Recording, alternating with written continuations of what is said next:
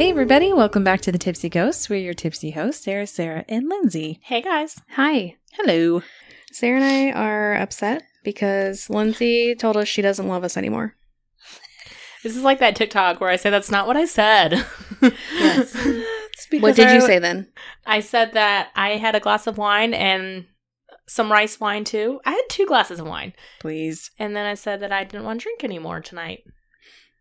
So And she says she doesn't took love us that anymore. as Our you love don't language love is us. wine.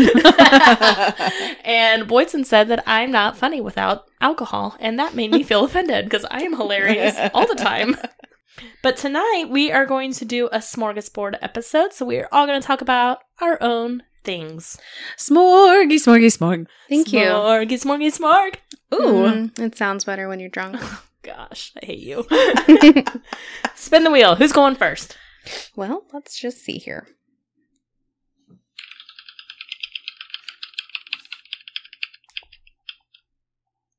Oh, well, it's me. It's you. We were surprised. It's That's my Boydston. name. It's There. Boydston. All right. What's all that stuff written below your name? Oh, those Like are an ads. ad. Oh, It's my like an ad. God.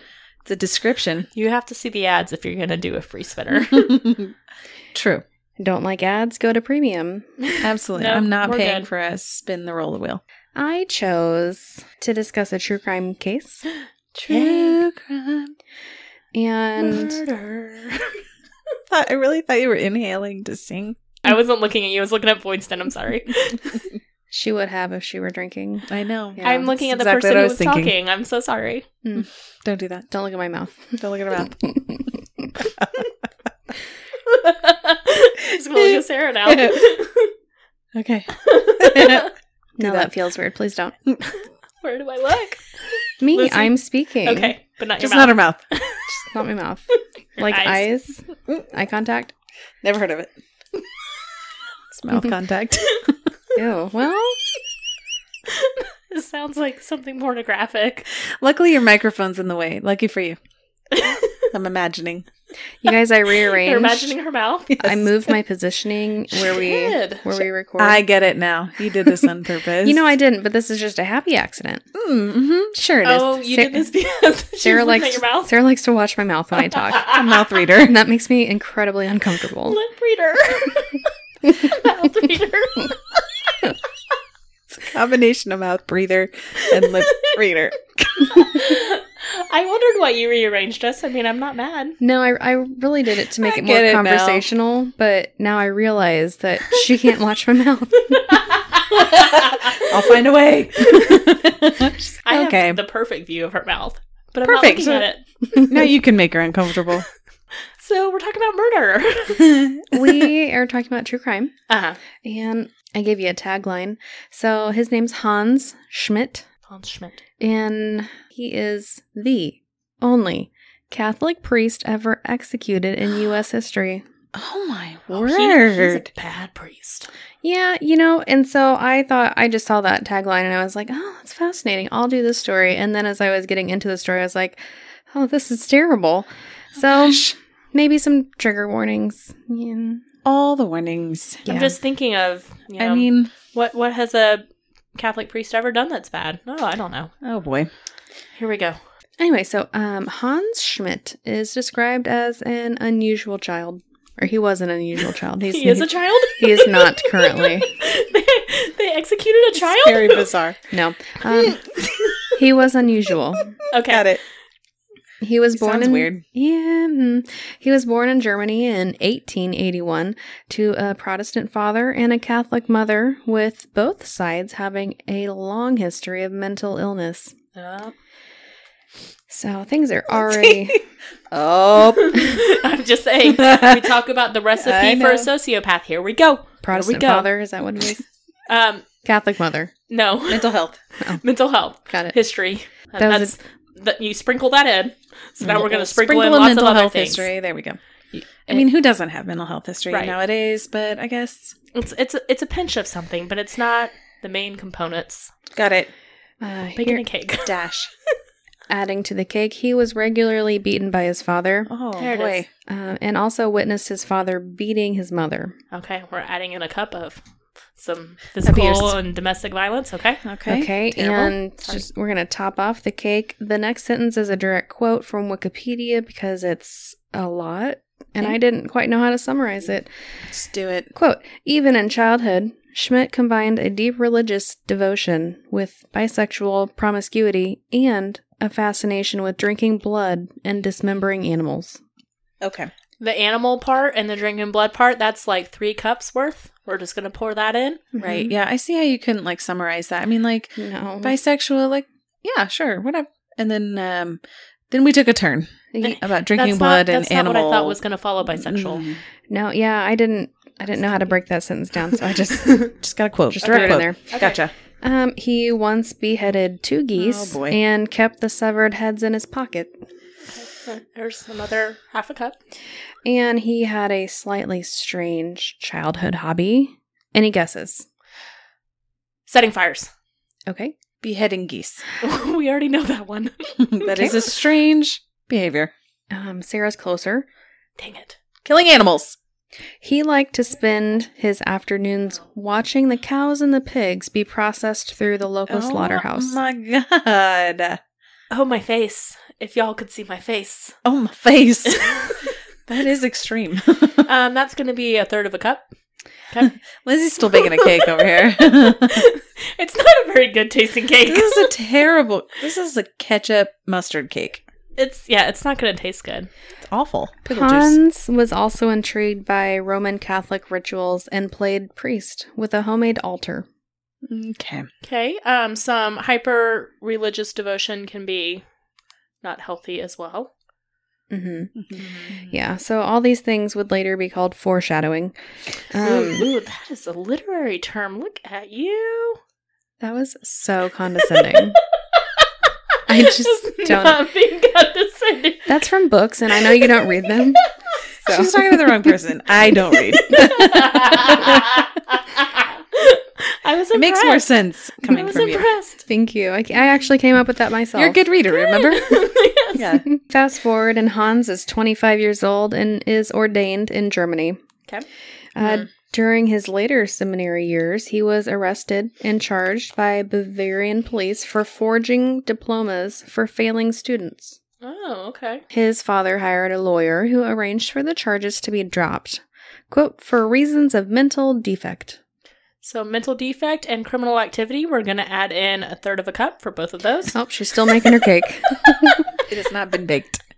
We're still mixing. We're still putting the ingredients together.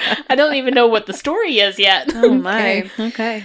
During parish assignments, Hans molested altar boys, had affairs with several women, and socialized with sex workers. Okay. He also had a strange way of performing sermons and saying mass, and both fellow priests and parishioners complained a lot. And because there wouldn't be any further assignments for him because of this, he immigrated to the United States in 1909. Okay. Initially, he went to Louisville, Kentucky, but there was a disagreement with the senior pastor there, and this resulted in his transfer to St. Boniface Church in Manhattan. Okay. Around the same time, a young Austrian housekeeper is hired at the rectory, and her name is Anna Müller. Hans claims to have heard a voice from God, so this might be part of your cake, hearing voices. But maybe from God, I think that might be semi-normal. I mean, if he's a man of faith, Yeah. you could say it's praying. Yeah. So, Depends on what it is. We're going to put that off to the side. Yeah. You might add it in. I'm like, where's it going, though? It's ready to be added in if needed to the cake. Okay, I'll come back to Sounds you. like it's not going to be good. Yeah, so a voice from God ordering him to love Anna, but she initially refused his advances. Not sure why. He sounds perfectly fine. Yeah. Wait, he's a priest? Aren't they supposed to be abstinent or celibate? Hold on to that one. He got heard a voice from God that it was okay. Yeah, you're going to have to hold on to this because they eventually have a secret affair. Okay. She said yes eventually. But Anna's not the only one. He was also having a secret relationship with a dentist named Ernest Muret, who, by the way, Hans was operating a counterfeit ring with. You know what? Some Hans more is illegal busy. activity. He is busy. Mixing business and pleasure. That is true. Yeah. Unfortunately. So a year later, Hans performs a secret ceremony to marry Anna. So Oh. basically, he just signed his own marriage license. I was going to say. He's like, guess what? What priest We're would marry a married. priest? I can do it. I don't even have to ask. Who cares that I took a vow to God to be celibate? Yeah. It's kind of... It's already dark, so we're just going We're just Keep going. trudge Yeah, forth. I mean, we've already got a pretty disgusting cake going on right now. We do. Soon after, during sex with Anna on the high altar of a church, Oh. Hans claims to have received a command from God telling him to sacrifice Anna. Okay. That's the last ingredients I'm going to pour. Remember I said I was setting it aside? Mhm. It's going into the cake, and now Yeah. the cake's getting ready to go in the oven. It's about to be ruined. I thought that might happen. I mean, Yeah. it was already almost there, but Well, here we are. of course you thought that might happen. You know the story. Had a feeling it was I had coming. a feeling this was going to turn bad. It's based off my foreshadowing. That's a literary term. Good job, Sarah. Thank you. And so later this same year, Anna tells Hans that she is pregnant.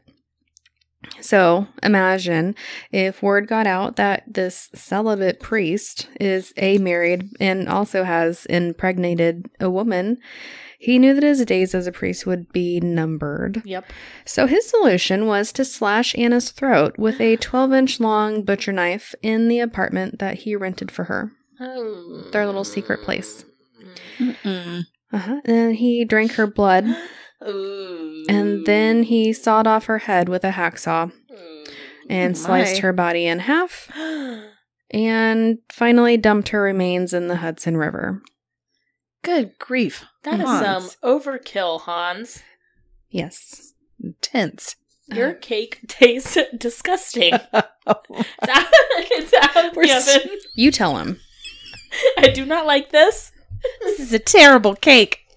You are a terrible person. That's true. That's why it tastes bad. And he did all of that with enough time to return to the church to offer Mass and administer communion. Oh, well, bless him. Mhm. Just Oh, kidding. man. Unfortunately for Hans, Anna's body washed up a few days later, and police were able to trace the remains back to Hans via a pillowcase with a price tag still on it, Oh, which in my opinion is very impressive, that is impressive. especially for the early 1900s. Yeah. Well done. Basically, yeah, it was like really good detective work. So the pillowcase manufacturer sold only through one store, and the store owner had a record of it being sold, as well as some other bedding, and delivered to the apartment where Anna was murdered. Good job, Wow, impressive. NYPD. hmm Good job. They searched the apartment, found men's clothing labeled H. Schmidt, and Huh. found documents like letters that Anna had written that gave his full name. Man, it's like everything really just aligned as far as the clues go. Detectives questioned the apartment manager, and they were directed to the church where they found Hans. Within minutes, he confessed to the marriage and murder and said, "I loved her. Sacrifices should be consummated in blood." Oh, Hans. Yeah, during the trial, they tried the insanity defense, claiming Hans was hearing voices and also that mental illness ran in the family. But a witness testified that Hans had convinced her to pose as Anna and take out a $5,000 life insurance policy under her name, listing Hans as the sole beneficiary. And like, And that, friends, is motive. Yeah, and he also, not only motive, but he knew her going public was going to ruin things, so like he planned it out.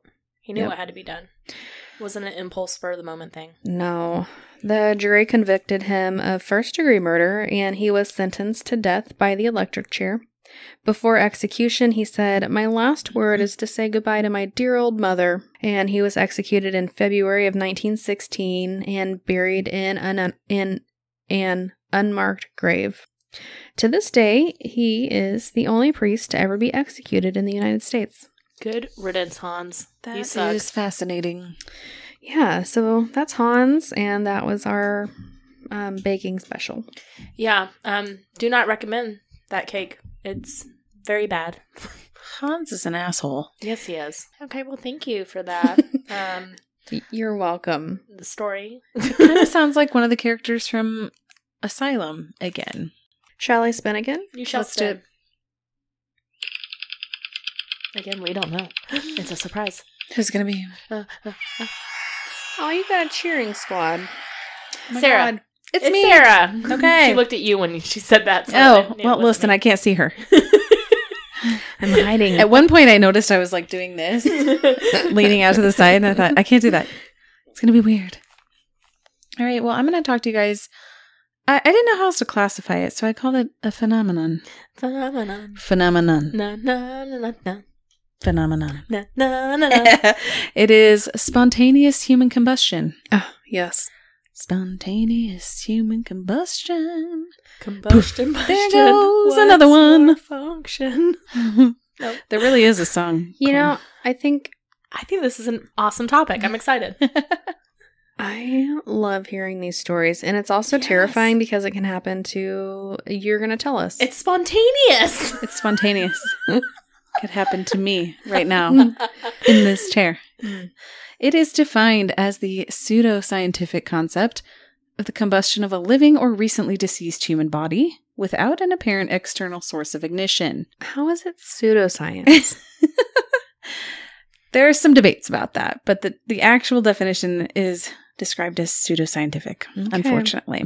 It's a belief that the fire starts within the body of the victim, and there are usually 3 characteristics that are involved. Can we guess? Okay, yeah, go ahead and try to guess. All right, so what what are are we some guessing? of the characteristics that are, there's 3 main characteristics that are involved at SHC. A higher level of fat. Okay, I'm going to Good say alcoholism. also good guess. Having Oh, we can multiple guesses. Okay. Oh, okay. Okay, so while those things are, yes, typically involved, and I'm going to touch on those here in a minute, Mhm. the things that I'm looking for, We're both wrong. We're both wrong. they're both wrong. It's that the surroundings of the site of the fire are not drastically damaged. Okay. All right, so maybe like the walls or the ceiling. Like nothing else is burned. Correct. Okay. There's no visible source of the fire, Okay. and parts of the body are left intact adjacent to the ashes where the victim is found. This idea and term were both first proposed in 1746 by Paul Rowley, I'm not sure how to pronounce it. Paul. In an article about the mysterious death of Countess Cornelia Zangari Bondi. That is a mouthful. And we'll talk about her more here in just a bit, but she had a very suspicious death that they believe was SHC. Sack. Yes. SAC. It's HC. Chick. Well, spontaneous human combustion is a mouthful, but It is. I like so they say FHC. SH for the love. Did you say FHC? I said SHC. Oh, okay. I promise. Okay. Well, the topic of SHC Uh-huh. received some coverage in the British Medical Journal. Oh God, I can't read. In the British Medical Journal in 1938, an article stated that there were some common characteristics among the recorded cases of SHC, including, and this is regarding the victims. So, This is where here we you go. come in. Chime in. What did you want to say? Alcoholism. A high fat content. Okay. The victims are typically chronic alcoholics. Yes. They're usually elderly females. Mm. The body has not burned spontaneously, but some lighted substance has come into contact with it. That's what they found. Mm-hmm. And the hands and feet usually fall off. Oh. They also found that the fire has caused very little damage to combustible things in contact with the body. Okay. Strong work, Lindsay. Apparently I was wrong. You're not wrong. I mean, that leads to a theory here in a moment. Just thought alcohol is a, It's flammable. it's highly flammable. And I thought, This is probably tied into the higher fat content. The combustion of the body has left a residue of greasy and fetid ashes, no. which is a very offensive odor. I had to look it up. Alcoholism seemed to be the common theme in early SHC literary references. Maybe because some Victorian-era physicians and writers believed that SHC was the result of alcoholism. So they've kind of tried to make it seem like if you were an alcoholic, like this was going to happen, you're going to burn up in flames no matter what. An extensive 2-year research project was conducted in 1984 by science investigators Joe Nickel and forensic analyst John F. Fisher. Fisher Nickel. Fisher Nickel. Yes, let's see. That was their names. Good one. Looks good. Who's clever? I know. You're on it with those names. Their report was published in the Journal of International Association of Arson Investigators, as well as a book called Jai? What? Journal? JOIAOA. Joy. There's too many vowels there. No, we need another consonant. I need a consonant. It's all vowels. No, Except I for the don't like first. it. Joy. And they did a book. Joy. That's what That was so impressive. That was really good. I can't even mimic that.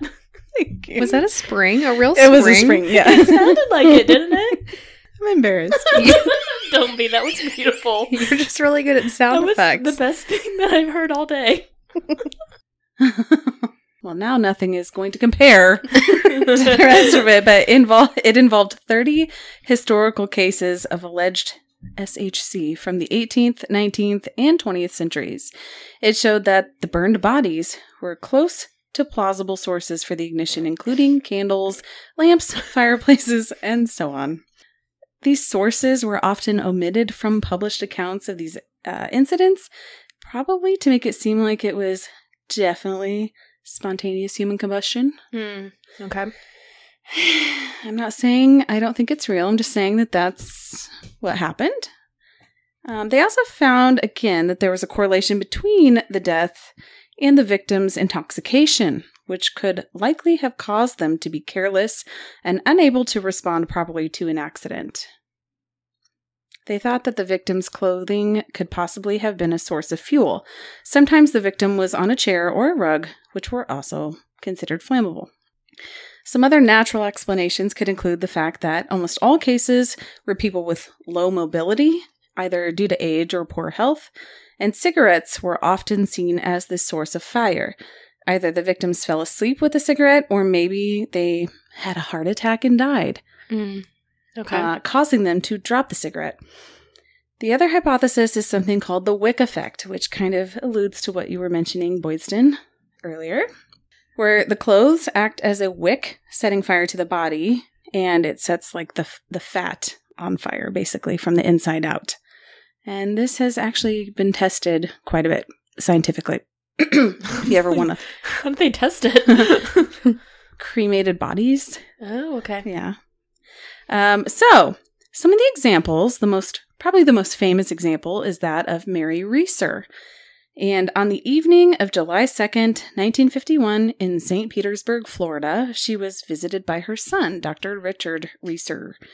She told her son that she had taken 2 Seconal tablets, and these are mild sedatives and can also be used as sleeping pills. I was not very familiar with these. Maybe they were like old school tablets. I don't know. Yeah. She also mentioned that she might take a few more before bed. Okay, why not? All right, so she'd already taken 2, but she was like, I'm going to take a few more, I think. Get out with your bad self. Yeah. Later that night, she fell asleep in her upholstered chair. Okay. That's important. Fabric. Got Yeah, it. fabric. Lots of fabric. The next morning, her landlady reported smelling smoke around 5 a.m. and again later at 8 a.m. The landlady also discovered soot in the hallway leading to Mary's apartment. She tried to get into the apartment, but the handle was too hot. So she asked some nearby painters to help open the door. I think they just busted it down. I was like, why aren't you going in the fire department? That's a good question. If you smell smoke, you It's see hot. soot, and the door handle is hot, Your first thought is, let me get a painter. get the painters. Yeah, Yes. makes That's sense. smart. Inside of the apartment, they found the cremated remains of Mary Reeser. Her skull had reportedly shrunken to the size of a cup. I don't know why I find that so funny. I mean, I would think it would disintegrate. Typically, they don't shrink, and that's why it was fascinating, because Okay.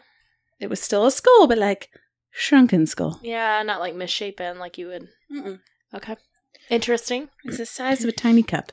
They also found part of her spine, but the weirdest thing was that they found her foot still in the shoe, and her skin on the foot was not burned. It was completely intact. Wow. Everything else, every other part of her was ash. So, according to cremation experts, the body needs to be burned at 3,000 degrees Fahrenheit for 3 to 4 hours to be cremated. So that's a long time. That's a long time to be burning and nobody At a high to temperature. smell that. Exactly. Aside from where she was sitting, everything else in the apartment had been pretty much unaffected. The walls right next to where she was sitting were not damaged at all. The ceiling was blackened from soot and smoke, but the lower walls were not. Some light switches were melted, but the outlets were all intact and functioning. She had some wax candles near where she was sitting, and they had melted, but the wicks had not, and they were still standing upright. A stack of newspapers nearby were completely undamaged. Neighbors were completely unaware of the fire, yet firefighters who came on scene found the heat so intense that they couldn't stand it. They couldn't even stand to be in there, but neighbors didn't have a clue. Experts found it very bizarre that she could be cremated, but a large part of her apartment was still completely intact. So samples from the chair, rug, debris around her, and smoke from the walls were sent to an FBI crime lab for analysis, but they did not find traces of combustibles. They did find melted fat in the rug. They tried to find the source of the fire, but a local mattress company chimed in and said that the chair stuffing would not ignite in flames enough to cremate her. They said that it would only smolder and not ever reach the temperature needed. An electrical fire was also ruled out. So, Mary, however, was seen the night before with a cigarette. So, FBI and police believe that she fell asleep while smoking. And some theories include the following. Some of them are just bizarre, so bear with me. The first one is a ball of fire came through the open window and hit her. No. Oh my God. It's like an alien beam. Perfect. Mm-hmm. I think that's a winner. Just perfectly aimed at her, yes. Yeah, just at her, not her foot. Nope. Another one is it was started purposely by some combustibles, but again, according to the coroner, they would be able to trace those, and they were never able to find any. The last theory was that she was a victim of spontaneous human combustion, which is what we like to think. Mm-hmm. So there have actually been about 200 recorded cases of SHC. The earliest was in 1470 in Italy, when a man burst into flames after a night of drinking. Again, Drinking. just out drinking with your friends, and your friend may be teetering on the alcoholic side, and then they burst into flames. My gosh, that's horrible. There went Joe. Okay, so we came back to Cornelia from the beginning. So in 1745, Countess Cornelia Bondi, again, she was from Italy. She was found burnt into a pile of ashes with only her legs intact. In 1982, Jean Saffin, her family claims that they saw her burst into flames in front of their eyes. That would be so traumatizing. Oh my gosh, yes. Have you seen Hereditary? Yes. Mm-hmm. No. Horror movie, and one of the people just burst into flame in front of their family. It's SHC. But it's interesting because that's like one of the fewer times when people have actually witnessed it, because usually it's them by themselves. By themselves, right. Right. And more recently, 2010, Michael Faherty, I think that's how you say that, from Ireland. That's real recent. Yeah. The coroner claimed that SHC was the cause of death when he was found burned in his home with none of his surroundings destroyed. That was interesting. It was a coroner report. Right. Yeah. Can't it could be an actual cause of death. It can't be pseudoscience if it's on a coroner's report. I know. Anyways, so one of the things that I found particularly interesting while I was researching this was that nobody actually tried to get up and escape. Like, they all stayed put when they caught fire. Like, if you were on fire, you try to get up and run out. You stop, drop, and roll. You stop, drop, and roll. Or you run away. Right. If your chair's on fire, you try to run away. So none of them had done that. They were all in the same spot. So very interesting. What are your thoughts? I would think the death would be almost like instant. And that's why they're not getting up and moving. Like, if it's burning that hot to melt everything. So are you a believer then in spontaneous human combustion? Sure. Why not? Okay. I like it. Wisdom, I feel like I know your answer, but yes. No. You don't believe in it? No, I just... Yes, she was offended that it was called a pseudoscience right away. I was like, what? You don't believe? Okay. Let me do my story again. Let me just start from the beginning. I don't think you heard me. Let me tell the story again. I'm sure that's just what you wanted, for me to fumble through that story again. No, you did excellent. So you're a believer then. Okay, cool. And what about you? I am I am. So it's frustrating because when I read like the description and like the journals and everything like that, then I feel like, well, yeah, I could see how there was probably a source and they were, fell asleep and maybe they were drinking and took sleeping pills, blah, blah, blah. And they just didn't get up because they were tired and didn't notice.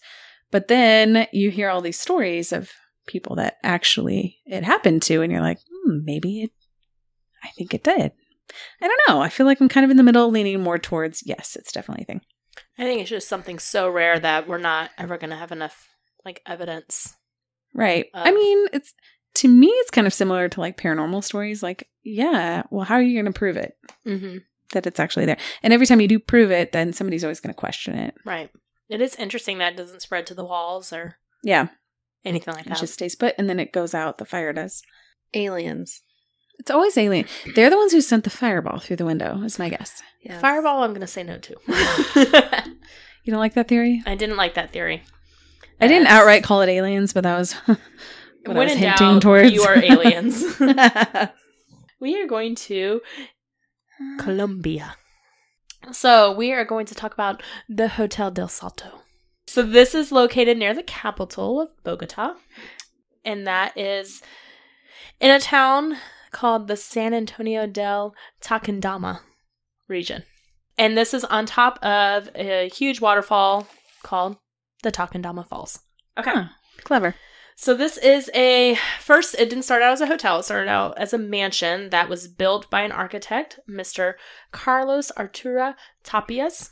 And he built it in 1923, and this was like his residential mansion, but because he was an architecture, he was an architecture, because he was into architecture. Yes, there you go. It was very lavish, very elegant, ginormous, and so he had some very wild parties there in the 20s. It was the roaring 20s there. This is Great Gatsby style. It was. So it was so popular because this area is very popular because of the waterfalls, and it was a tourist attraction, and his mansion was hugely popular. He decided to make it into a hotel in 1928. So he built an addition on and opened it as a hotel to welcome wealthy tourists. Like I said, the falls are opposite of the hotel, so they were getting a lot of traffic. So he had plans to reconstruct it again into an 18-floor hotel, but it never began. And this place is huge as it is, so like 18-floor hotel is just like ginormous to me. But he never actually did begin it. So the hotel did close in the early 1990s for a variety of reasons. One, tourists were kind of losing interest in the area. Two, Bogota was really, becoming more populated at that point. And so because of that, sewage was beginning to flow in the river. And so the Bogota River flows into these falls. And because of all the pollution, it was not good. They said the air just smelled like sewage. Yikes. And that's not very fun to go to if you're staying in a luxury hotel. They also built a hydroelectric plant upriver that made the falls not impressive. They said it made it turn into like a leaky faucet. Oh my God. Or it was just like this gushing waterfalls, and it's just like dribble. So because of all of this, the pollution, the plant that they did upriver, they just closed the hotel. Okay. Bummer. And it sat vacant for many, many years. We're going to get to what it's like now, but we're going to get to the paranormal part of it. Ooh. Okay, so according to local legend, the indigenous Muisca Indian tribe used to jump from the falls in the 16th century. And this was when the Spanish conquerors were trying to... That sounds really stupid, Lindsay. Why'd you do that? I put when the Spanish conquerors were conquering South America. That makes sense. They were storming through South America, and they were taking over. Yes, they were taking over, and the Muisca tribe, they were trying to avoid being captured, so they believed that if they that's sad. fell, they would transform into an eagle and fly to their freedom. Okay. But so they maybe all not jumped. sad to them, but they... Not okay, sad yeah, to them. I get They were doing it, and they believed that they would be transformed. All right, so this story attracted people from all over who also leapt to their deaths from the hotel's cliffs overlooking the falls. But it's literally like you got the road, and then it's just like off on the side of the road, like on a cliff overlooking it. So it's really looks a little freaky. So I can see how people could jump. Freaky. She freaky. It looks haunting. Ooh. The hotel is also the scene of several suicides. Many believe that the hotel is haunted because of this. It is also said that hotel guests would leap to their deaths out of the windows for no reason. Nowadays, some people say maybe they were just so drunk because it's party time there and they just stumbled off of the balcony and fell to their death. Man, these are unsafe balconies. Yeah, not safe balconies. Good grief. A homicide did take place there as well, where a young socialite was brutally murdered by a guest in her room and the walls were covered in her blood. Guests have said that they have seen apparitions around the hotel at night, including the ghost of the murdered socialite, and they also report hearing loud screams coming from the hotel. So, like I said, it remained empty for many years, but in 2011, the Ecological Farm Foundation of Porvenir and the National University of Columbia Institute of Natural Sciences, they began a joint restoration effort of the hotel's intricate architecture, and their mission was basically to convert the hotel into a museum that would serve as a national symbol of cultural heritage and environmental restoration. And P.S., I don't think I mentioned this, but Hotel del Salto translates to Hotel of the Leap. Oh, no. That's not great. Kind of lends to its haunted history. Wait, why did they name it that? Because I think that it got attention for that. I mean, we know like, places... did they know the history? Surely they knew the history. It seems insensitive. That's what I mean. Like, So when he built it, it was like his mansion. He didn't name it anything, but then when he opened it as a hotel. I mean, yeah, it probably brought attention and money, and that's unfortunate. Yeah. So in August 2013, the mansion reopened as a museum, and that is what it is today. They said the air still smells like sewage from the pollution, but people just go there as a museum instead of staying for days and days. I guess they don't mind it.